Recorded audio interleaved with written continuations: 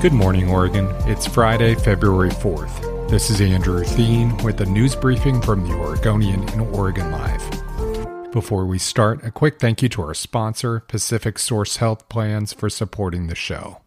Portland Mayor Ted Wheeler is preparing to issue a state of emergency order as early as Friday that would allow the city to more easily remove homeless encampments from roadsides and other places deemed physically dangerous to campers. That plan comes as Portland continues to see an alarming rise in the number of people experiencing homelessness who are fatally struck by drivers along major roads and freeways. According to the city's official account released Wednesday, 70% of pedestrians killed last year were homeless. 27 pedestrians were killed last year in Portland, the highest number in about half a century. The mayor's planned actions could mark an aggressive shift in how Portland responds to unsanctioned encampments. The ban would allow the mayor to prohibit campsites on numerous roads, including along state-owned ones like Interstate 5, Interstate 84, and Interstate 205. Under Portland's city charter, an emergency declaration grants expansive powers to a mayor and allows them to bend or suspend city policy and largely sidestep opposition by other members of the city council. While such declarations sunset after 2 weeks, they can be renewed indefinitely. The proposal would all but certainly face intense pushback from homeless advocates as well as progressive activists and civil rights organizations who fought the city's removal of homeless encampments in the past. A recent investigation from the Oregonian and Oregon Live found the vast majority of Portland residents who live outdoors report that they have been swept from one or more campsites, and 95% of those still living outside said no one offered them help to find temporary shelter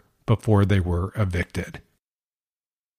As Oregon burned in 2020, journalists across the state were prohibited from capturing the moment in many cases due to roadblocks and closure areas. Unlike California, reporters here aren't given good access to many fire zones. A bill under consideration in the House Rules Committee would change that under certain conditions. House Bill 4087 would require on-scene responders to allow credentialed journalists to proceed unescorted through checkpoints if conditions are deemed safe enough to allow it. Journalists who want to pass through fire closure points would be required to use personal protective equipment, which news organizations would need to supply to their own employees. Reporters would also be encouraged to take a safety training course developed in conjunction with the Oregon Office of Emergency Management. The bill would only apply to public lands and public roads, and it wouldn't give reporters free rein to ignore first responders. Journalism advocacy groups have pushed for the legislation. State transportation leaders say they are concerned about the policy, in part because they often don't know the full extent of the danger until they assess damaged areas. A similar bill failed to make it out of the same committee during the 2021 session.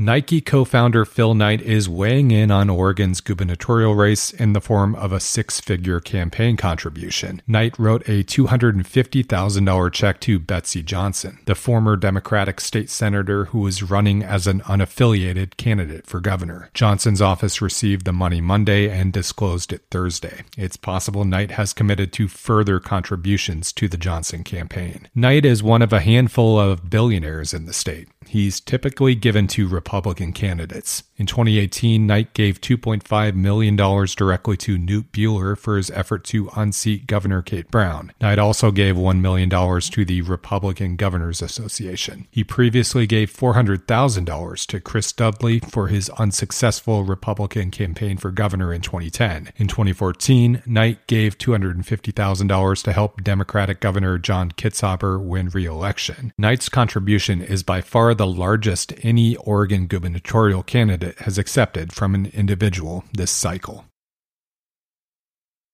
Despite the economic uncertainty brought on by COVID-19, Mike's Drive-In, an iconic drive-in known for classic milkshakes and old-school hamburgers, plans to open a third location in Tigard. Mike's will celebrate its 51st anniversary next month. It started in Portland but now has locations in Milwaukee and Oregon City. The Tigard spot on Southwest Pacific Highway will be the local chain's first on the west side of the Willamette River. Todd Freeman, the burger spot's longtime owner, said now is a good time for the institution to grow.